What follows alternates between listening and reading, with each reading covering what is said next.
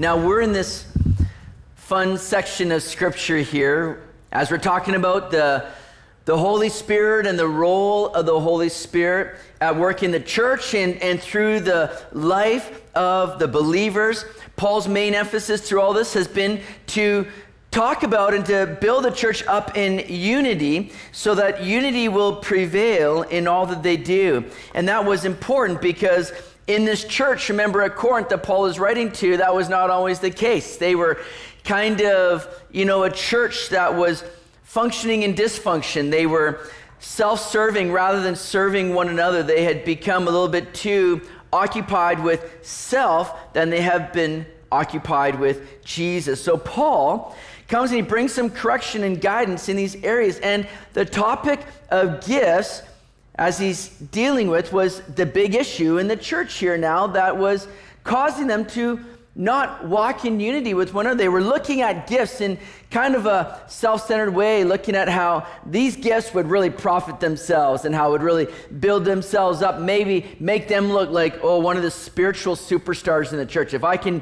operate in this gift, that would be great. So Paul's having to bring some kind of clarity on the gifts and proper biblical teaching on the gifts so that they are functioning in a right biblical way that's ultimately to benefit and build up the church and to glorify Jesus. It's important for us, I think, too, that we remind ourselves what the purpose of the gifts are, why they're there, and how they operate in the church today. So let's pick it up in verse 4. We covered this last week.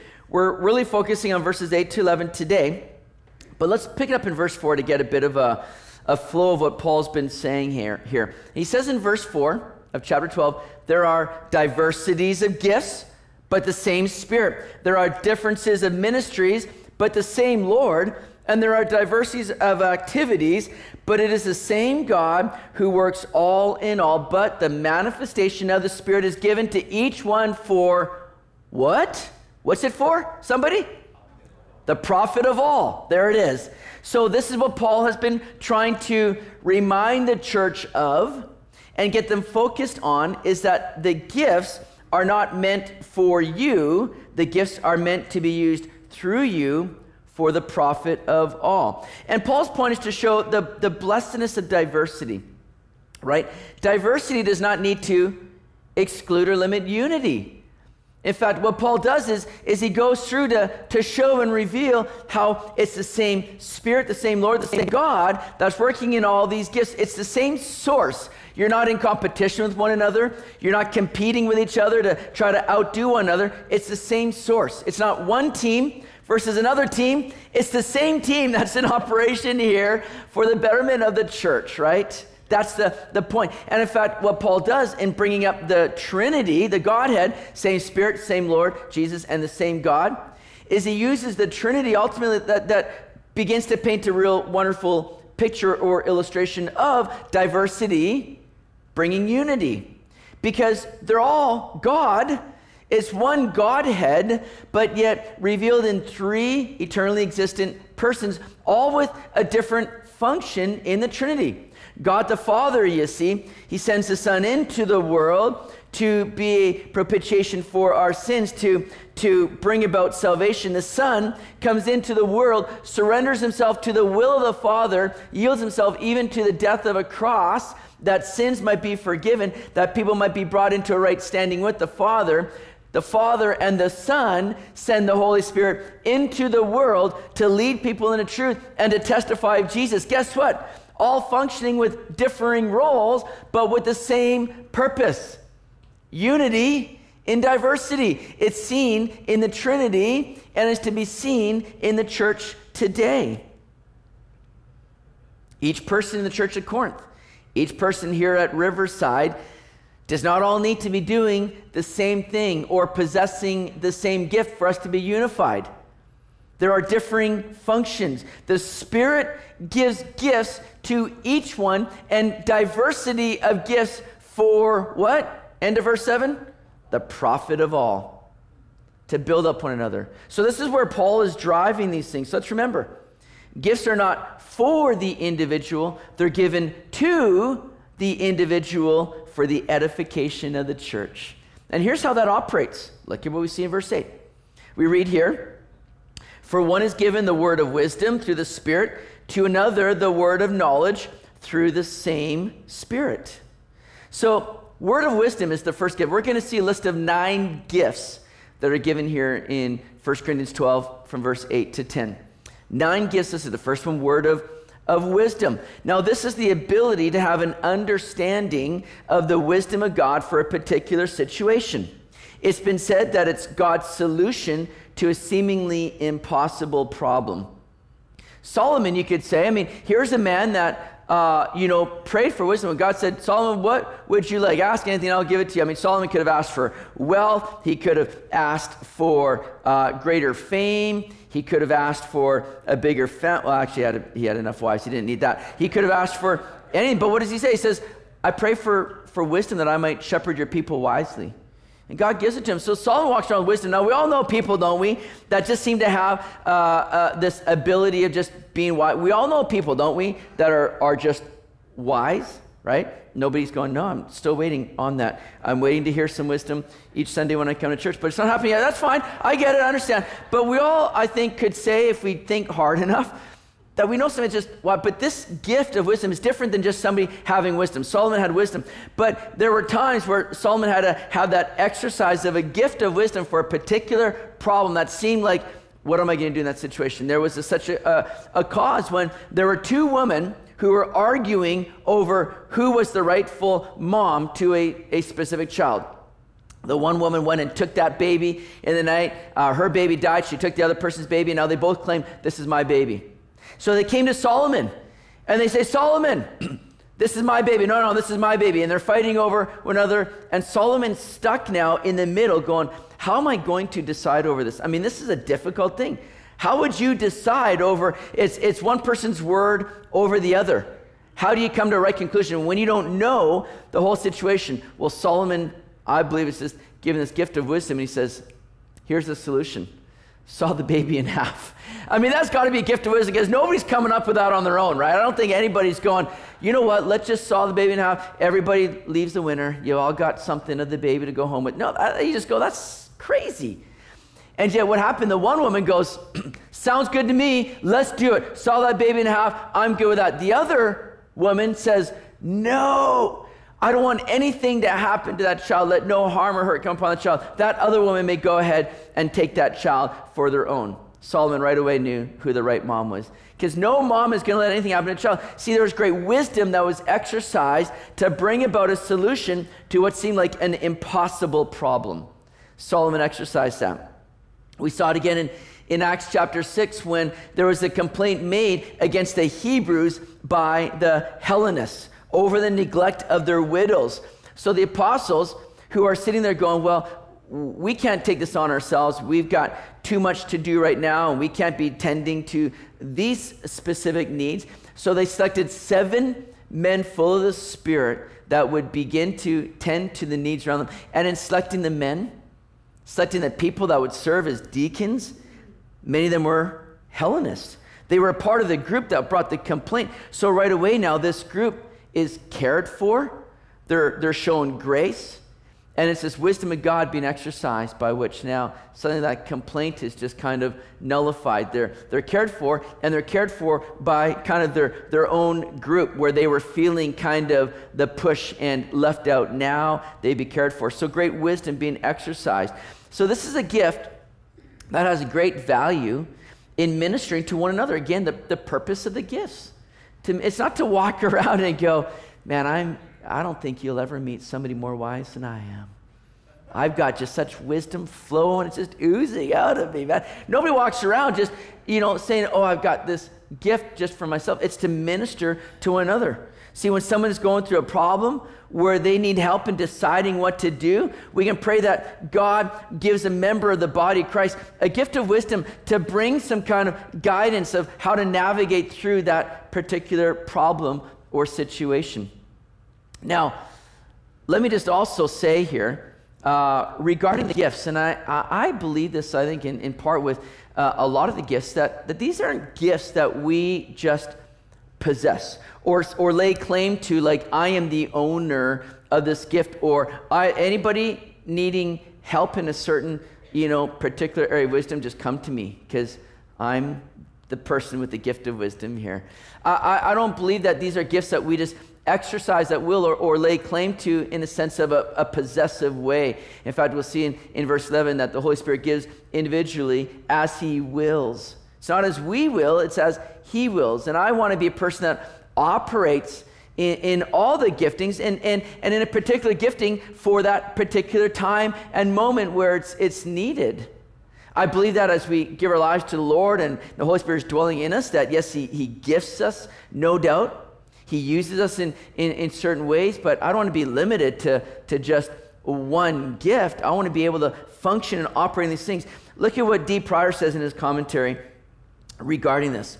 The tense of the verb is given, that term is given, didotai, indicates that this is not necessarily a gift which is given for permanent possession and for regular manifestation by one particular Christian. It could mean that, but its far more likely meaning is to focus on God meeting the need of a particular situation by equipping one member of the body with this gift.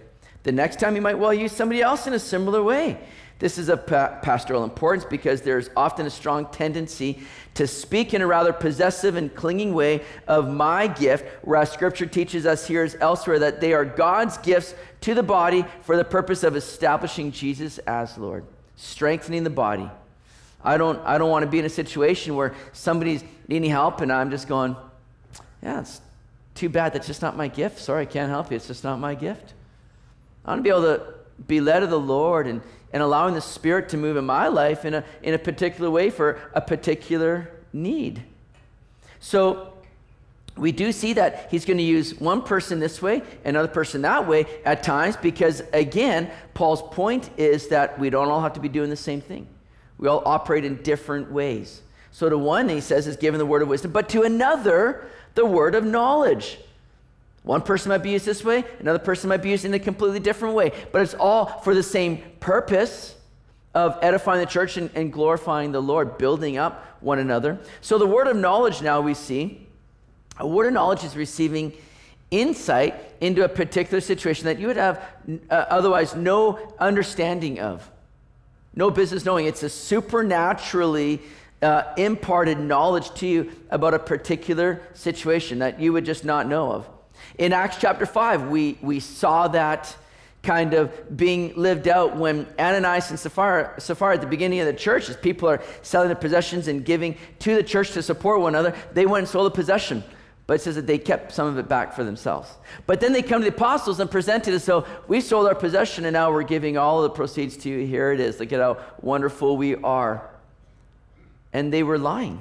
Now Peter, in Acts 5, has no idea what's going on. He doesn't have, spies tracking people in the church to go and let me see if they're really doing what they're saying they're doing.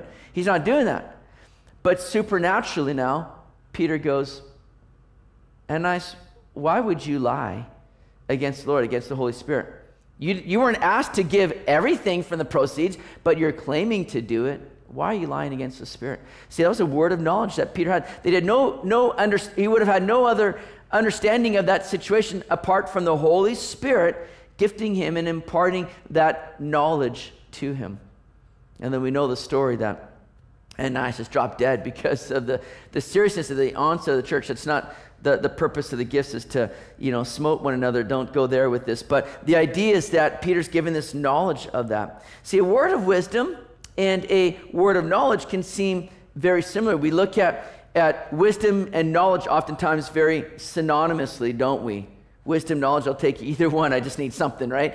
And so, but the idea of a word of knowledge and a gift of wisdom really kind of work together and complement one another, because we can be knowledgeable about something, but yet not have wisdom to know now, what do we do with that knowledge?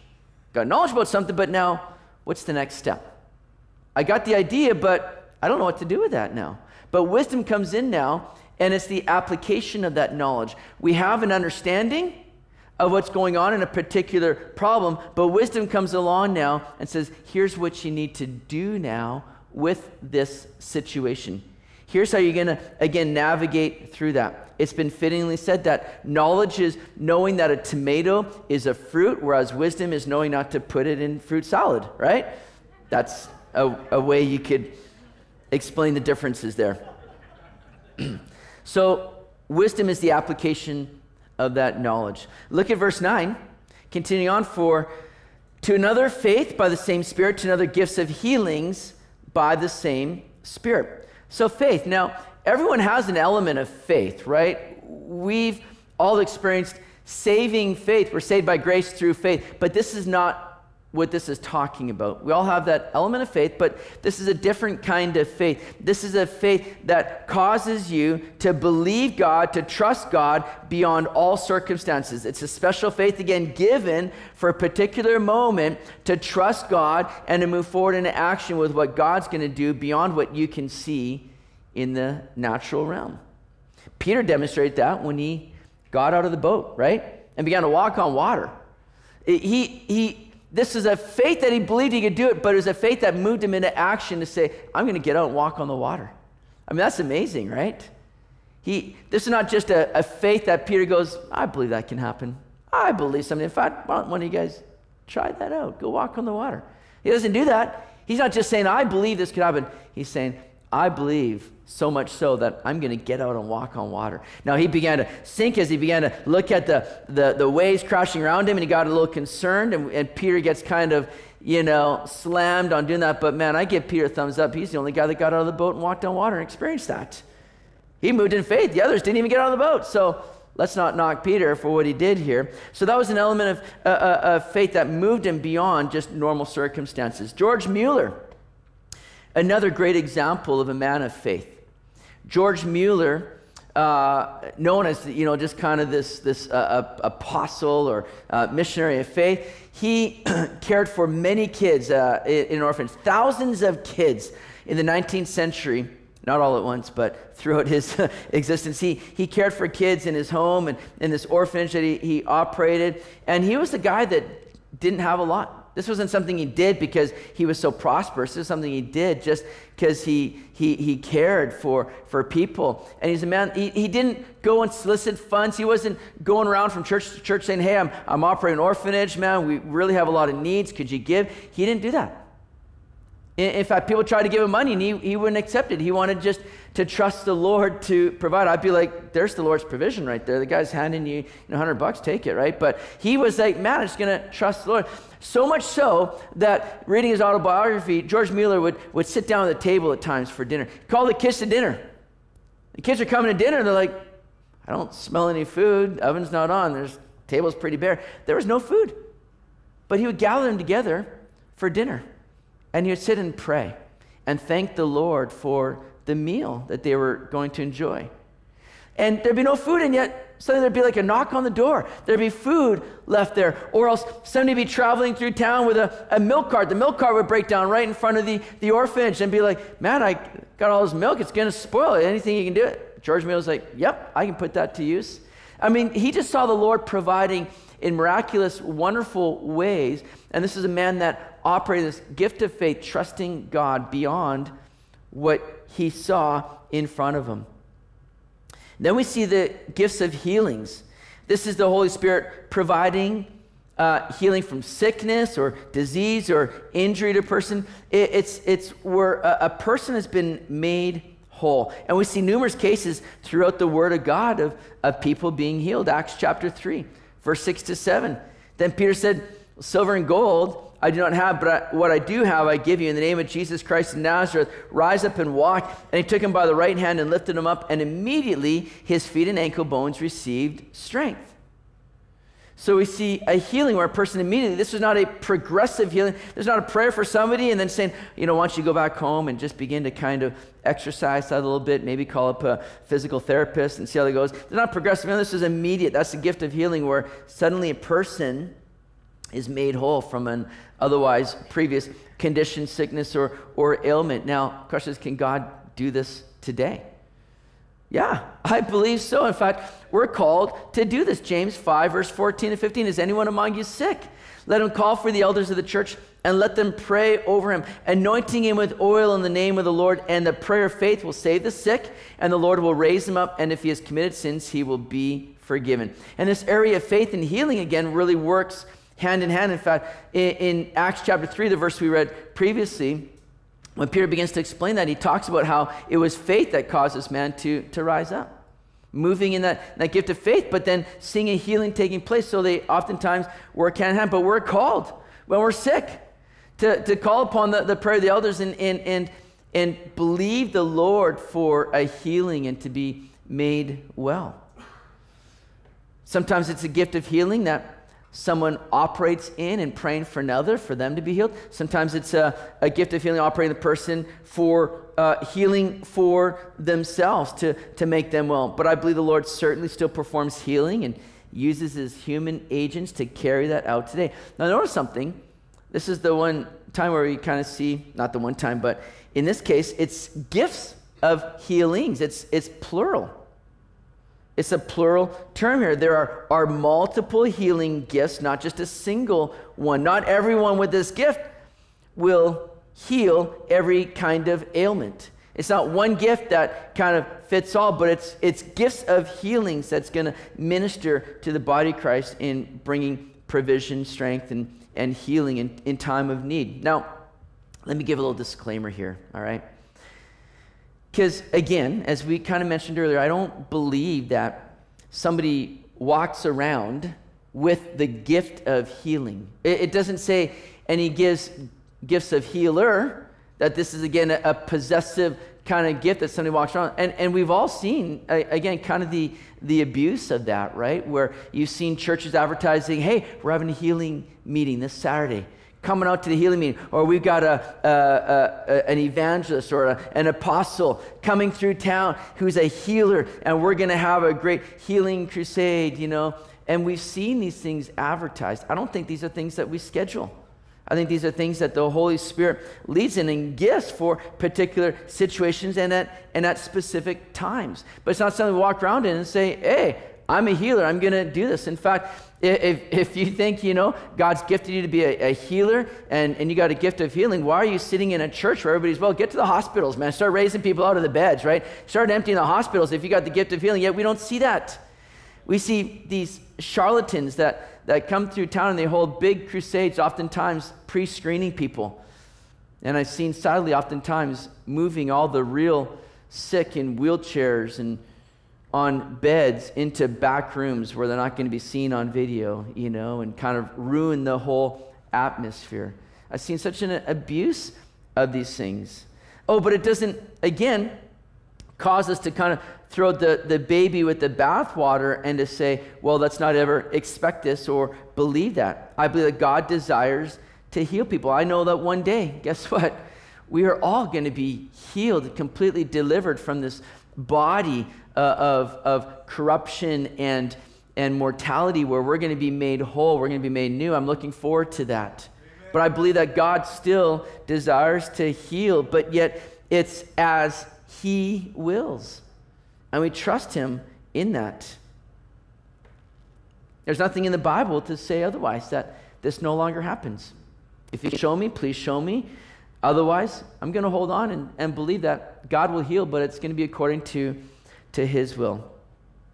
Verse 10 goes on to say, to another the working of miracles, to another prophecy, to another discerning of spirits, to another different kinds of tongues, and to another the interpretation of tongues. Again, look at the emphasis. Paul's saying, to one it's this, to another it's this. And yet to another person he'll use this way. Again, Paul's whole point in this is that the church does not have to be competing over what they think are the best gifts, the most spiritual gifts, the gifts that's going to elevate them and make them look very spiritual in front of everybody else to promote self. It's all to promote Jesus and to strengthen the church. So we all have differing roles. To one it's this, to another it's that. So we look at miracles next. The fifth gift mentioned in this list of 9. This is where God works according to laws that are higher than the laws of nature. And we've seen many examples of that in the Word of God. The parting of the Red Sea, that was pretty significant, right? Water being turned to wine, raising the dead, or feeding of the 5,000, where just that small amount of food was able to spread out to where everybody ate, and they ate to where they were satisfied. That's pretty amazing, isn't it? I mean, that's just a gift that goes beyond the realm of the laws of nature. And these things were continuing on after Jesus ascended to heaven and continued on beyond just the apostles. Acts chapter 8, verse 6. And the multitudes with one accord heeded the things spoken by Philip, hearing and seeing the miracles which he did. So here's Philip now on the scene, and miracles were flowing. Now again, do miracles happen today? Well, I had two of my sons get married last year, so yeah, I'd say that qualifies. Miracles, that counts, I think. But then we ask, how come we don't see miracles happening as much as maybe we did in Bible times?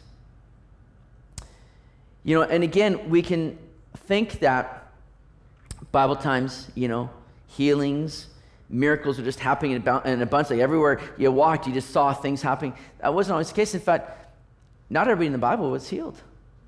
Jesus healed many, but Jesus didn't heal everybody. He went to the pools of Bethesda where the sick and the invalid would come, oftentimes thinking that the stirring of the water, first person that goes down will get healed. Well, Jesus met with one man there. He didn't empty the pools of Bethesda. The person that we read of in Acts 3 that was there, the temple was there every day. Jesus would have passed by him. The apostles would have passed by him. But that one particular day, he was healed. Not everybody was healed. And nor did miracles just happen every, single moment of the day. But yet, why don't we see them in a sense almost like, why do we see them happening in even fewer or lesser volume today? It caused us to kind of wonder what's happening. Well, again, the working of the Spirit is to testify of Jesus, to lead people in truth. The gifts are given to build up the church, to edify the church. Whereas I think this gift of miracles would easily, in this day that we live, I think, cause people to begin to focus on the one doing the miracle. Going, wow, did you see what this person did? Man, I want to take that person out for lunch. I want to get to know this person a little bit more. I want to hang out with that person. I think it would tend to kind of elevate people more so. Is miracle still in operation today? Absolutely. Is it not seen as much in our time because of human tendency to exalt the one performing it? I think that is a fair conclusion. But again, because we don't see a volume of these gifts around us, like healing and miracles, like maybe we did before, it doesn't mean that we need to dismiss or cancel them altogether. In fact, often places around the world where people are living with a greater dependency and reliance upon the Lord to meet their needs and to work in their lives, where they're having to trust the Lord or be open to just kind of they see these things oftentimes more. There's a greater awareness of the supernatural and their need for God to perform. Whereas in North America, I think, man, we've just kind of been, rocked to sleep to a degree where we just had things very comfortable, where we haven't needed to live with that kind of dependency and urgency upon the Lord to provide and to meet the needs and to do these things. We feel like oftentimes I can get up and I can just kind of function. I can manage the day. I can do what needs to get done. And we kind of have that self-confidence to a degree. So again, I think in North America, we've lost something by not having that deeper dependency upon the Lord, whereas other places in the world, I think they've been open more so to things like healings and miracles because of their need for that, their need for the Lord. So it doesn't mean that these things aren't happening. We may not see it as much as what we saw in the Bible or as much as what other places around the world see, but I believe that happens. I believe as the days are getting closer to the Lord's return, man, we're going to see an increase in these things. In fact, we know in the tribulation period, 2 witnesses are going to show up and they're going to be doing miracles, man. I think we're going to see an increase in those things. And let's be open to these things rather than dismissive of it, rather than saying, well, I just don't think we see these things anymore. I don't really want to be expecting that. I would rather be living in a life saying, man, I'd rather be expecting these things, living with an openness to these things rather than a dismissiveness of the moving and the working and the giftings of the Spirit. Number 6 here in our list of gifts, we see prophecy mentioned next. Now, prophecy is the speaking out of God's word, declaring the purposes of God. In Old Testament times, it was the prophet who would show up on the scene and would come oftentimes kind of foretelling something that God would be doing. He'd be revealing the purposes of God and the very word of God. Now, that can certainly happen in that way today, but oftentimes a gifting of prophecy is exercised just through a foretelling of God's word. You see, we have the complete word of God here, and oftentimes it's giving forth just a word of God, being led supernaturally in something that maybe we weren't understanding or even aware of before, and we share the word of God in a prophetic way that just kind of ministers to people. Brian Bell said, true prophecy is not to satisfy our own curiosity about the future, but it's to stir up our hearts to do the will of God. And this is where we see God's will laid out for us here. Now remember, prophecy is always going to be in agreement with God's word. Now we live in a day where we've seen, certain, charismatic movements really on the rise, and we've seen this fascination with the prophetic, right? Where people have been like, oh man, I'm looking forward to coming and just hearing a fresh word from the Lord, a new word from the Lord. I want to see prophecy just unfolding, and people again are being, trained in prophecy and how to prophesy those kinds of things. And I just think, man, people have been led astray because they come and they come going, man, I got my open journal and my open notebook, and I'm just ready for a new word from the Lord. And oftentimes it's not been in line with God's word, but they've received it as though this is on par with the canon of Scripture, and it's not. It'll never contradict God's word. We have all that we need here in God's word, and we got to be careful that we're not depending upon other things apart from what we already have. Because there's been a lot of falsehood that's been spread in those kinds of environments because people just think, oh, this has got to be of God. This is where the next gift is so important. Look what we see next. We see discerning of spirits. See, if the enemy can masquerade himself as an angel of light, as we're told in Scripture, we need this gift to be aware of what is really of God and what isn't. 1 John 4:1 says, Beloved, do not believe every spirit, but test the spirits, whether they are of God, because many false prophets have gone out into the world. We need this gift to be in operation to show what's unbiblical doctrine and what teaching is false that does not line up with the Word of God today. Be able to discern these things. And then we have, number 8, different kinds of tongues. Now, we're going to really get into this in chapter 14. All right, I know you're all looking forward to that chapter. And so we're going to unpack the gift of tongues, because this, again, seemed to be the one thing that Paul was really having to kind of contend with, the thing that the church was really maybe abusing or misusing, again, for themselves. Because in all the references Paul made to gifts in chapters 12 to 14, he always lists tongues in there. This is something that Paul emphasized because of the need and the context of what he's dealing with here in the church. Again, this is not being written. It's not a whole chapter being written to say, church, y'all got to start speaking in tongues. A whole chapter is being written because Paul was dealing with that in the church of Corinth. And it was not good. And he needed to bring some parameters for it. But regarding tongues, we're going to talk a lot about in chapter 14. But regarding tongues, I will say, tongues is the Greek word glossa, which means language.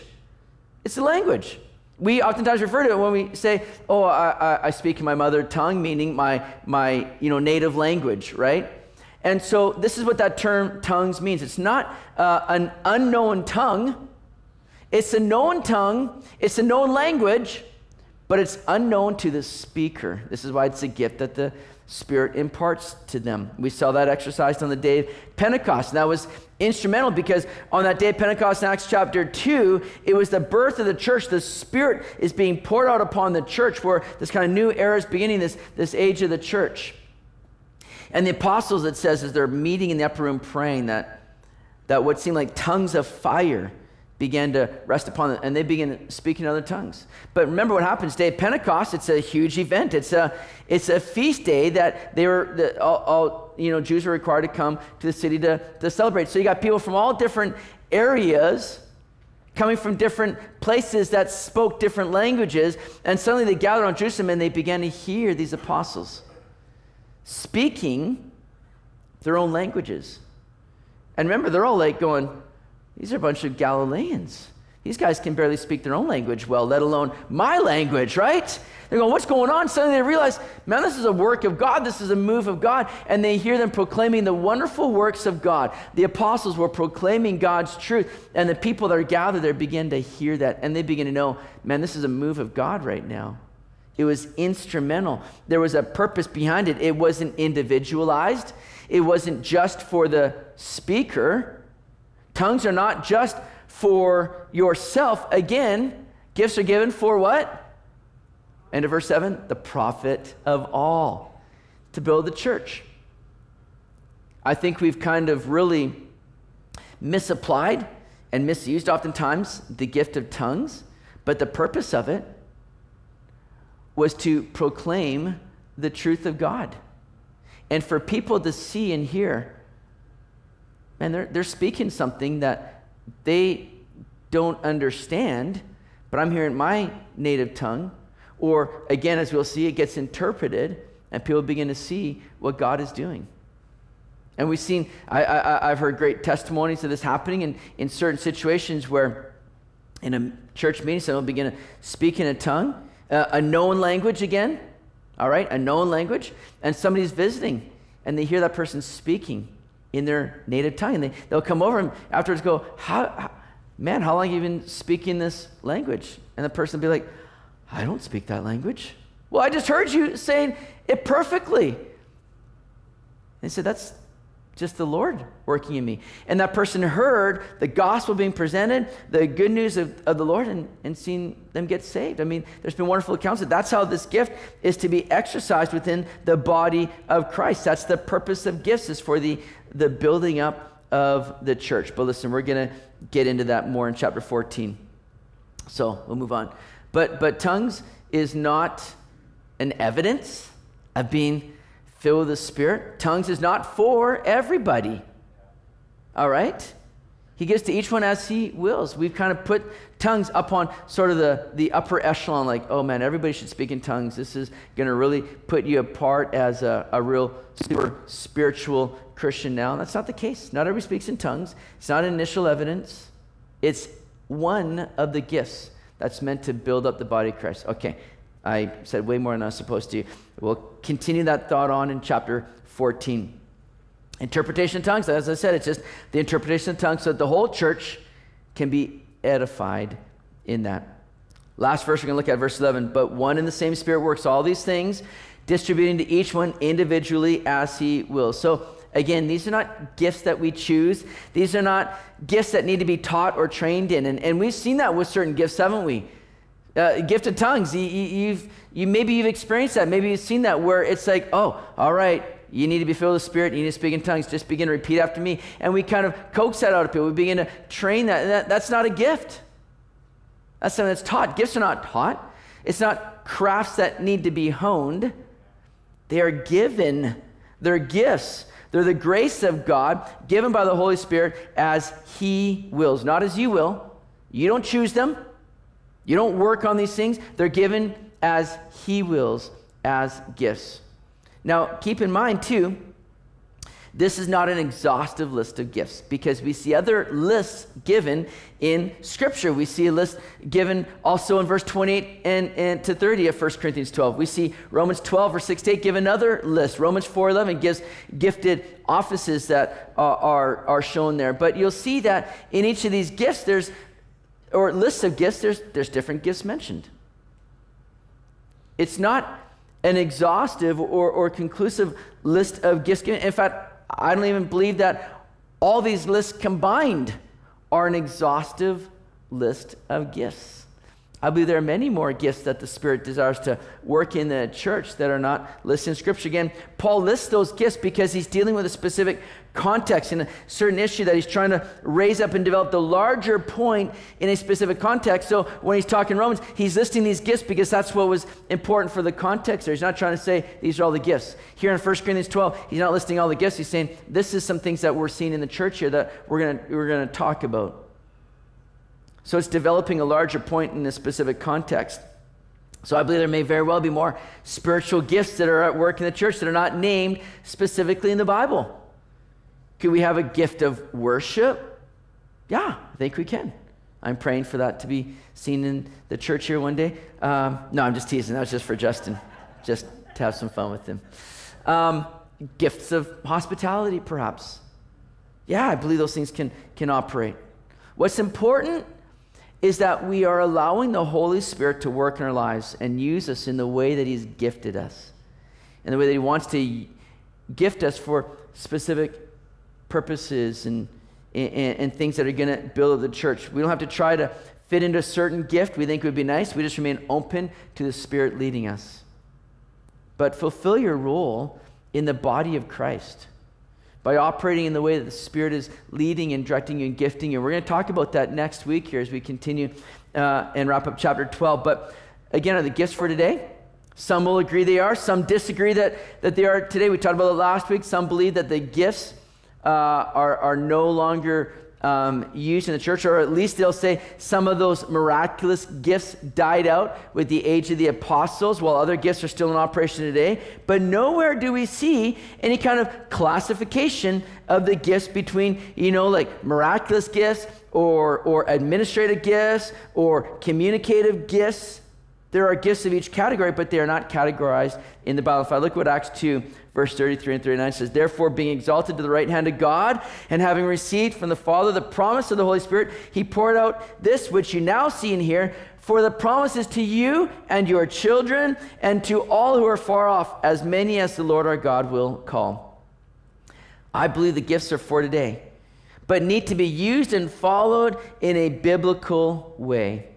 And when we are being used in them correctly, there won't be room for weirdness, abuse, or chaos.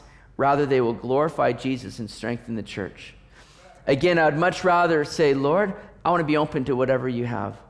I don't want to be restricting. I don't want to be dismissive of these things. I want to be flowing in the life and the power of the Spirit that you have to gift the church and to use the church. Many of you know I was just in Montreal this past week speaking at a conference, and it was neat to be able to just kind of walk around the city. And walk around the city, if you've been there, man, you see all these amazing church buildings. Beautiful architect, beautiful design, stained glass windows, and yet the sad thing is that many of them are sitting empty. Is that they've just gotten mechanical over time. They've gotten rigid, religious, and they fail to allow the Spirit to move and to continue to breathe life into it. I don't want to be like that. I want to continue to see life breathed in through the Spirit, leading and directing and filling, equipping and gifting. Not for me, but for the church to be strengthened, raised up, and to continue to keep us pointed to Jesus and led in all the truth. May we be open to these things. All right, let's pray. Lord, thank you, God, for your word that instructs us, that leads us in the truth, that gives us understanding in how these things are to be used and exercised. And I pray that we'd be a church that's abounding and flowing in the Holy Spirit, that this would not be something that we're scared of, worried about, because when we exercise these things in a biblical way, it's always going to be helpful and beneficial. So I pray that we'd follow, Lord, what your word says, but that you will gift this church. Lord, you would bring the giftings of the Spirit to be at play, at work, in operation here for the building up of the church. So we'll continue to be pointed to you and strengthened in you.